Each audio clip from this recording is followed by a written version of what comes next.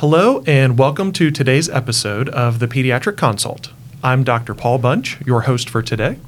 I am a pediatrician in the Cincinnati area, and I am very happy to be here for today's discussion. In the studio today is Dr. Patrick Whitlock from the Division of Orthopedic Surgery, who is here today to discuss slipped capital-femoral epiphysis, also known as SCFE, and also other aspects of hip pain in our adolescent patients. First of all, Dr. Whitlock, we'd like to get to know you a little bit. If you could tell us, about your background, about your training, any special clinical or other interests that you have. Sure, sounds great. Good morning, Paul. Thank you for having me here.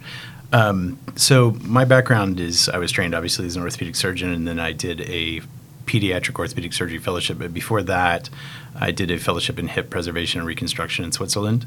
And I actually stayed on staff where I trained a little bit before that for about 6 months. After my PEDS fellowship, I came directly here, and I've been here since 2014. I just completed a second traveling fellowship in hip preservation through what's called the Anchor Group. And so my entire clinical focus is hip preservation and pediatric, adolescent, young adult hip. I see patients from 0 to 45, so there's no sort of aging out, which has always been a problem, especially with the topic we're going to talk about today. And so those are my clinical interests, really, are hip, and obviously I take care of trauma, as we all do, but hip is my sort of specialty, and it's the only thing on my visit type. So it's a pleasure to be here. Okay, well, appreciate having your expertise in the city and the Cincinnati Children's. So our conversation today is on slipped capital-femoral epiphysis, which is commonly known in the pediatric world as SCFE. So we'll use that term for our conversation. I think most of us are familiar with it. We have a general knowledge about it, but we don't see it very often in the community. So it's not always top of mind for us. And I was hoping that you could talk a little bit about the general anatomy and maybe some of the pathophysiology that leads to SCFE in our patients. Yeah, absolutely. The interesting thing about SCFE is that it's sort of a misnomer. The top of the femoral, the femur, the head, basically is divided into two sections.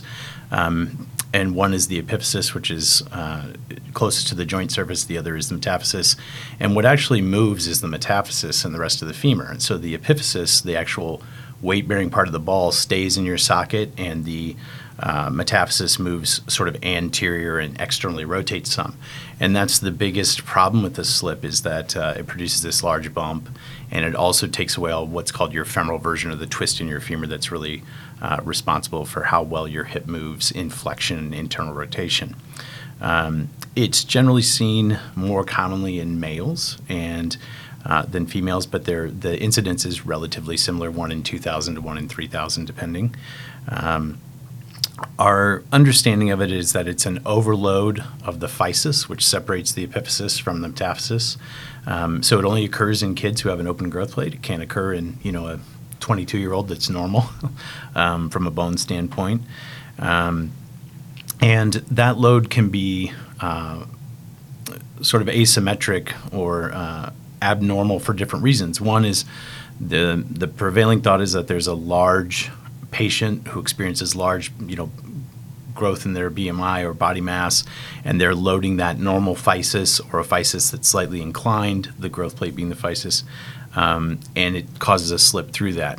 The other is that you have a physis that's, for lack of a better term, sick or abnormal. So kids that have received growth hormone treatment have had radiation of the proximal femur for different reasons, things like that, where it's a relatively normal load or a sudden twist or something like that that occurs. Most of our patients are in the higher BMIs, well above 80th percentile for the majority of patients, and even, still a majority of patients above the 90th. There is the so-called SCFE that's not associated with that, or skinny SCFE is what it's been termed, for lack of a better term. And those are our patients that come in and they don't seem to have the normal typical appearance or risk factors of the classic SCFE patient. And so you always have to be on the lookout for them. But the thing that we see overall is that in about 20 years, our missed percentage of SCFEs doesn't seem to have gone down. And I'm not going to single out pediatricians for that, because the orthopedic surgeons have also missed them when we look back at the data. And so a high suspicion for them, as you said, you don't see them often, but a high suspicion for them, and anybody with an open growth plate is really kind of critical for them. Okay, that's really helpful. And you've actually touched on a couple of things that I was going to be asking. So Sure. typical risk factors, things that, when we see a patient in the office who's having hip pain or limp or knee pain or something like that, what background factors might lead us to have SCFE higher in our differential? Yeah, I think if you see a kid who's really small for their age, below the 10th percentile, you should be concerned about it. Any endocrinopathies that, are being treated, hypothyroidism is the big one that comes to mind. Growth hormone treatment and recent cessation of growth hormone treatment is another one that comes to mind. Our Downs kids or trisomy 21 kids, very high risk, especially for bilateral. And why is that? I don't know if we know. Okay. They have very lax hips, and they're typically, somewhat dysplastic, but they just have a much higher rate, and it probably has something to do with the collagen, similar to the reason they're lax, but that's a sort of postulate, not a fact. Sure. And then hyper-PTH as well and hypo-PTH, those are big things. Any renal osteodystrophies, those kids should be really high on your radar to where if they're having any hip pain and knee pain or limp at all, really they should just get an AP and frog pelvis, frog being the most important kind of clinical screen, but we can talk a little bit more about that. And do you find in your practice, are these risk factors additive? If you have a kid who is less than 10th percentile but high BMI, do those two things, are they additive? Are they kind of independent? If we start ticking off things off the list you just mentioned, does your clinical suspicion start raising exponentially, or does it just kind of I think if I see depends on the clinical situation? It does a bit, but I think if I see any of those things, I'm already like at a 10 out of 10 as far as suspicion, because I know that the long-term sequelae are so poor, and so you just don't want to miss it up front. And it's a progressive problem, right? So it starts with the ball slipping a little, which can probably be well tolerated for most of your life if we catch it and kind of in situ fixate it. And that's just with a screw percutaneously through a very small incision, a couple centimeters, versus, something where it's completely off and we have to do an actual dislocation of the hip and try to put the ball back on the ice cream back on the cone, if you will. Okay.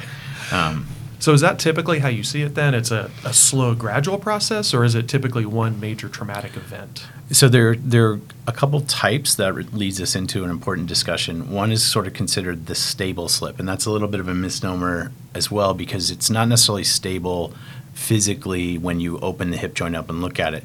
But stable means, this is the Loader classification, and it just means that it has a low risk of avascular necrosis, which is the sort of dreaded outcome of SCFE. And that means that the patient can come in, and it doesn't matter if they're holding on to a rail, it doesn't matter if they're using a crutch, a walker, any of those things that are having some assistance from mom or dad or, nurse, whoever it is, they can put weight on it.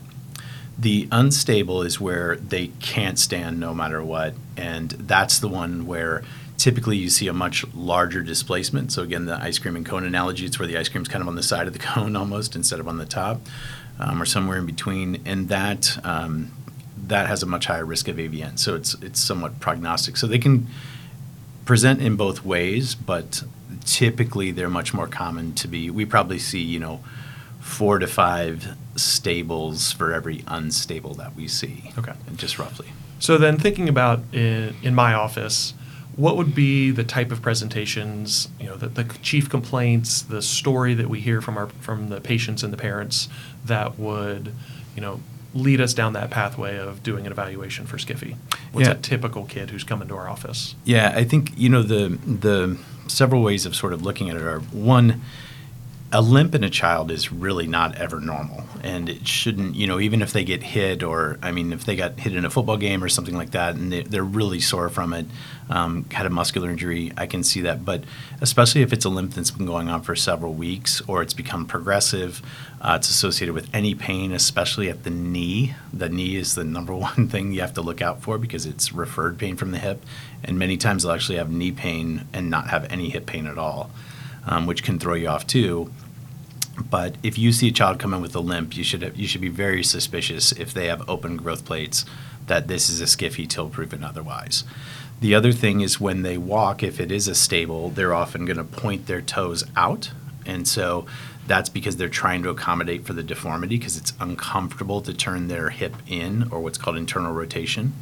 And so when you examine those children, if you lay them on their back and they're supine and you really try to keep their knee very parallel to the other knee and bring that knee all the way up towards their chest without it going out to the side, kids with the SCFE can't do that. They will have what's called obligate external rotation, meaning they will want to go into a frogged position in order to get to 90 degrees of hip flexion.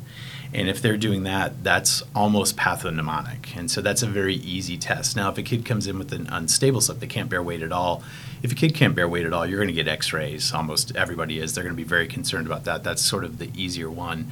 But these are a little more sort of sinister in their appearance. So if you see that, that's an automatic x-ray as well. Any of the kids that have those risk factors we talked about, the Downs kids, kids who have had growth hormone therapy, any hip pain or knee pain in a kid with Epiphysis, SCFE till proven otherwise. Okay.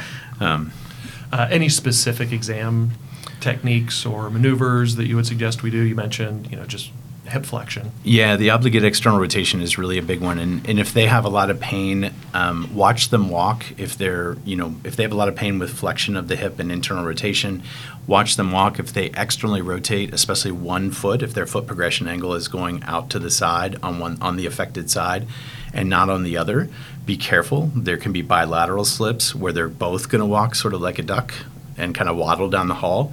That's very suspicious as well. But I think hip pain, knee pain, high BMI or very low BMI, recent endocrine, obligate external rotation, pain with hip range of motion, and that outward foot progression angle are probably your highest sort of, bang for your buck. Okay. So if we have this kid in our office and, like you said, we're concerned for SCFE until proven otherwise, what are our next steps? So next step is to get them off of it, because what we do know, and there's good data for, is that the longer the symptoms are present, the more likely the slip worsens. So the farther the ball comes off the femur. And that makes the symptoms and long-term prognosis worse. There's good data for that. So you want to get them off of it and protect them. You want to prevent taking a stable slip and converting it to an unstable, which has a dramatic difference in outcomes because of AVN, which is a rapid problem. And then really, I think if you have any questions at all, just call us or call your local pediatric orthopedic surgeon if you have one, or your orthopedic friends. But in our system, call our on-call, physician on-call through the link. But otherwise, I would get an AP pelvis and frog. And to be very clear, if you're like, hey, I can only get one imaging study for this, the frog leg lateral is the most important thing. Now, if the patient has an unstable slip where they really can't bear weight, they're painful, if you put them into a frog position, it can be really challenging for them. It can also potentially make the slip worse, theoretically, so we like to shoot a cross-table x-ray of the proximal femur, and your radiology folks can help you with that. Or again, just call us and say, hey, this is what's going on. Now, the question I get asked is, well, what if I get this, but I'm still really suspicious? I think the next step is an MRI, and I would still put them on crutches till that MRI read was complete. But again, I think if you get yourself into that position, let us know, and we can help guide you. The other things, obviously, does the patient have a fever? Do they have a recent injury? Was there a trauma? Are you suspicious of infection? You may get some other labs and things like that. Okay. And what kind of things could mimic SCFE, and what kind of things could SCFE mimic? Yeah, I think in the younger kids, most of our musculoskeletal infections kind of taper off by the time this starts to come in. So in female patients, you're looking at about 10 to 13 years of age. And then in our male patients, it's about 11.5 to 14.5, but really anybody under 16 can have one. And so a lot of the infections have kind of tapered off, but there's a little bit of overlap. So I think, making sure it's not an infection. Obviously, it's not, malignancy, sort of the normal list of things that hip pain could possibly be. But sometimes those can present with an external rotation moment at the hip and create a little bit of a mimic. But it's kind of its own thing. When you see it, you sort of know it. Okay. And if we're sitting in our clinic, we've sent this kid to radiology, we get the x-ray report, and it shows, suspicious for SCFE. Is this the kind of kid we would send to the emergency room, or what would be our next clinical steps to get this kid the care that they need? Yeah, fortunately, there's not a lot of, we have some, fractures, other things like that. We're worried about things like compartment syndrome or something like that. But for the most part, for our SCFEs, the biggest thing is getting them off of it, making sure the parents understand not to let them be on it, and then just giving us a call and we can facilitate transfer. But it's not a patient that really, we have some patients where we can do something for them in the ED that we can't do on our floor. But for the most part, SCFE doesn't have a lot of need for the expertise of the emergency department. Once we've talked to you, that kid can be directly admitted to our floor, or we just say, hey, send him straight over to our clinic. We'll see him, talk to him, look at what to do, and go from there. Okay. What kind of turnaround time, if we talk to our orthopedic on call and they say we can see him in clinic tomorrow, is that going to happen? Is that too late, or does this kid need to be seen that same day? So I'll sort of hedge there. One is what I would say is if you have a family that you feel like is very reliable, they understand the gravity of the situation because there is risk associated with it, then I would say that it's okay to be seen in clinic the next day, or even we may just look at the x-ray and say, hey, look, we need to put a screw in that and do what's called an inside to epiphysiodesis, or commonly pinning. We can set that up and give us the patient's number. We'll call them. We'll have them there at whatever time in the morning to do it. Or we'll say, yeah, let's have them admitted in the morning. They can come in. But I think it just depends on time of day, what's going on. It's a little bit of a particular situation. Ultimately, I feel like the safest thing to do is get them off of it, get them into a monitored situation, and then be able to take care of it as quickly as we can. And so that's what we often recommend. It's not so much urgent or emergent, but we want them kind of in our control, for lack of a better term. Yeah. So once we've figured out our diagnosis, we've got them connected to the experts. Obviously, the technical aspects of the surgical repair is probably outside the scope of this podcast. But in the follow-up, so you guys will do whatever repair is indicated based on the severity of the slip. What kind of outcomes do we see? What do these kids look like a month later, 6 months later, a year later? What things should we be continuing to monitor for as they grow? Yeah. So I think, this is changing. And when I first started training, most kids were treated with what's called in situ epiphysiodesis for a mild to moderate slip. And then a very severe slip, we employed something called a modified Dunn procedure to try to get the ice cream back on the cone. But it has some sequelae itself, as well as some technical challenges that can lead to avascular necrosis. So it's not done at every center, and we still do that in select cases.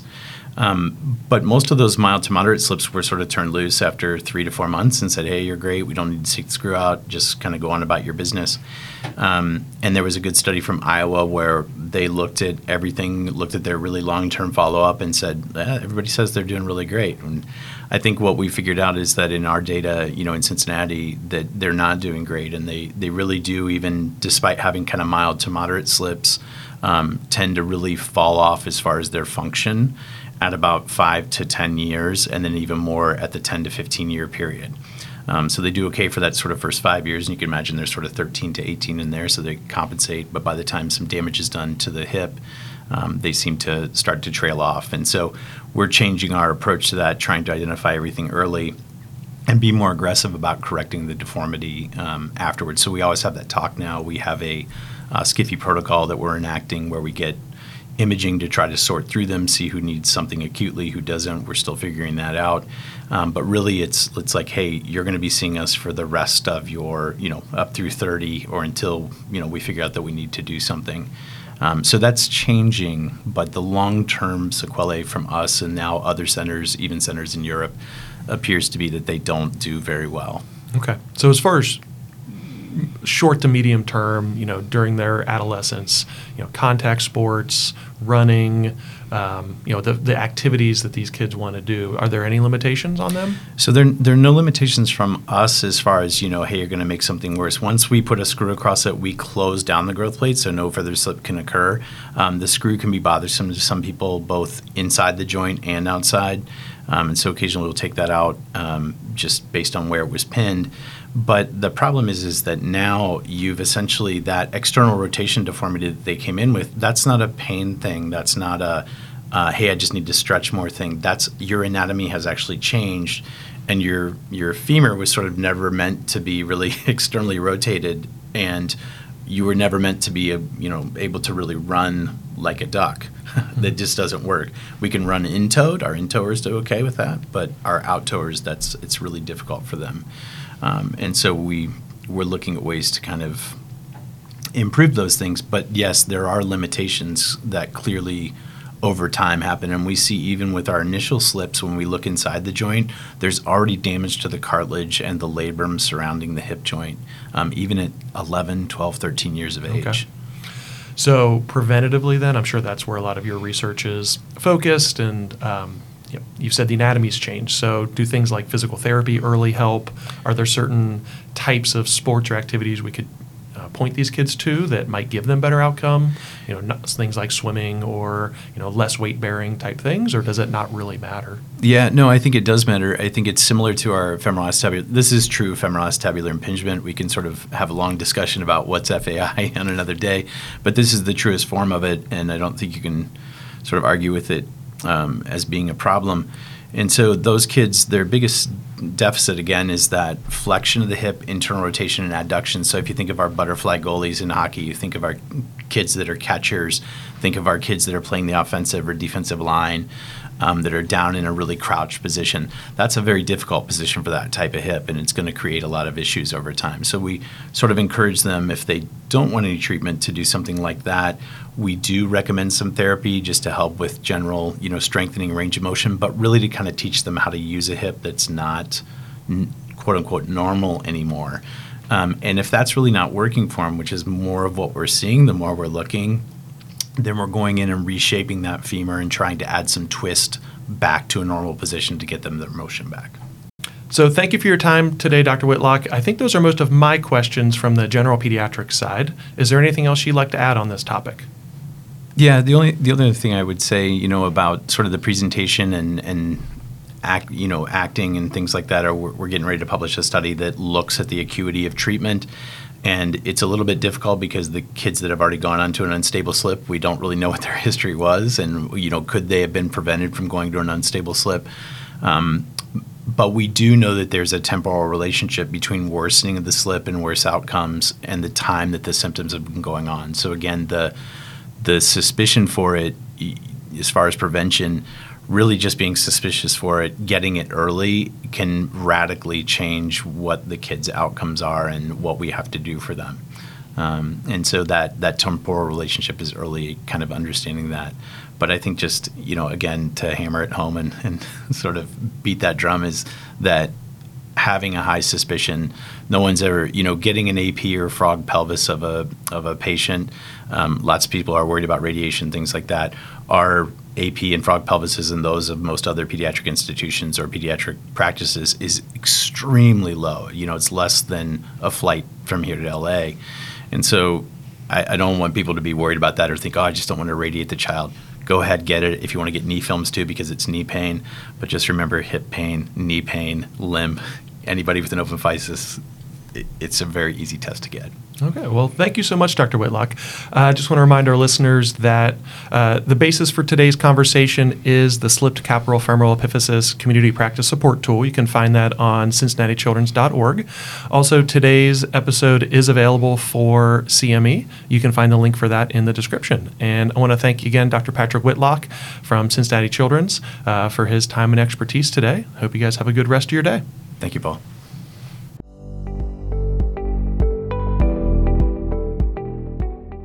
And if you like what you heard today, feel free to leave us a review. And if you have any ideas for future topics, feel free to leave those in the comments.